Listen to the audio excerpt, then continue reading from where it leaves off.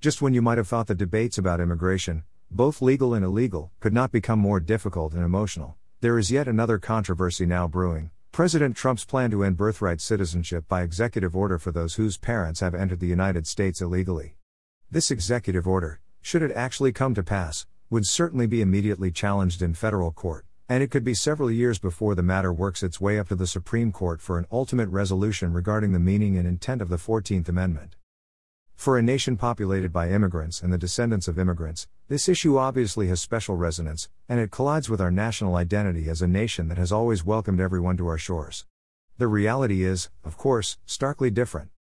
When the early American period of frontier expansion, which required a large and ready pool of immigrants ready to risk all in order to seize lands held by others, came to an end toward the end of the late 1800s, immigrants piling into now established cities and towns became an increasing irritant to those already settled in place.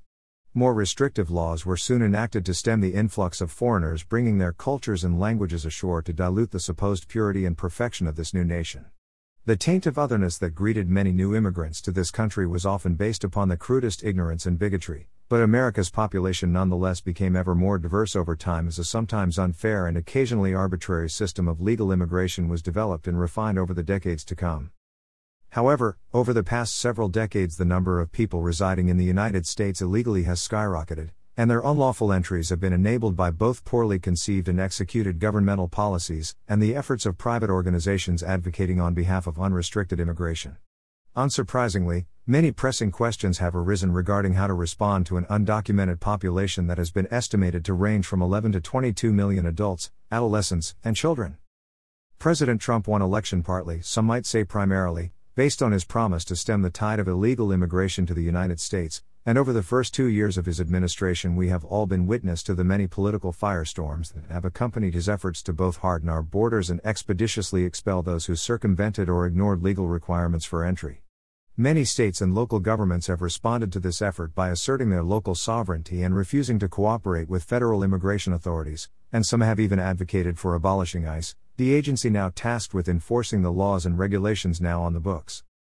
Now added to this mix is the question of whether American citizenship will continue to be automatically granted to the American-born children of illegal immigrants, which is an issue quite separate from the ongoing discussions concerning how to resolve the legal status of those brought here as children by parents who entered the United States illegally and raised them in this country.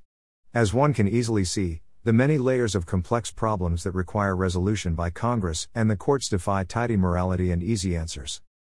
The inherent sloppiness of reality, in this case compounded by decades of short-sighted thinking regarding immigration policies and enforcement, guarantees that a substantial number of Americans will be dissatisfied with the resolution of the cases of the many millions of people who live in the United States but have no legal basis for continuing to do so.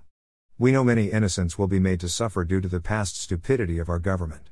Moreover, given that it is functionally impossible for America to absorb everyone who wants to live in our great nation, many will be compelled to leave so that some may stay.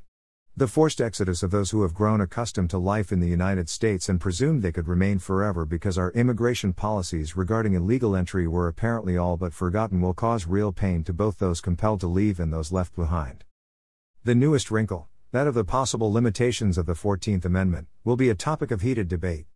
Originally crafted after the Civil War in order to confer immediate citizenship to freed slaves, the question of whether this constitutional amendment applies equally to the American-born children of those who entered America illegally has never been fully resolved, and the fear among advocates for the undocumented is that federal courts now being rapidly reshaped by the conservative appointees of President Trump will tend toward a circumscribed interpretation at odds with the more expansive and welcoming immigration policies they favor. There is little doubt that stricter enforcement of existing immigration laws, and perhaps a landmark reinterpretation of the 14th Amendment, will divide Americans in the years ahead.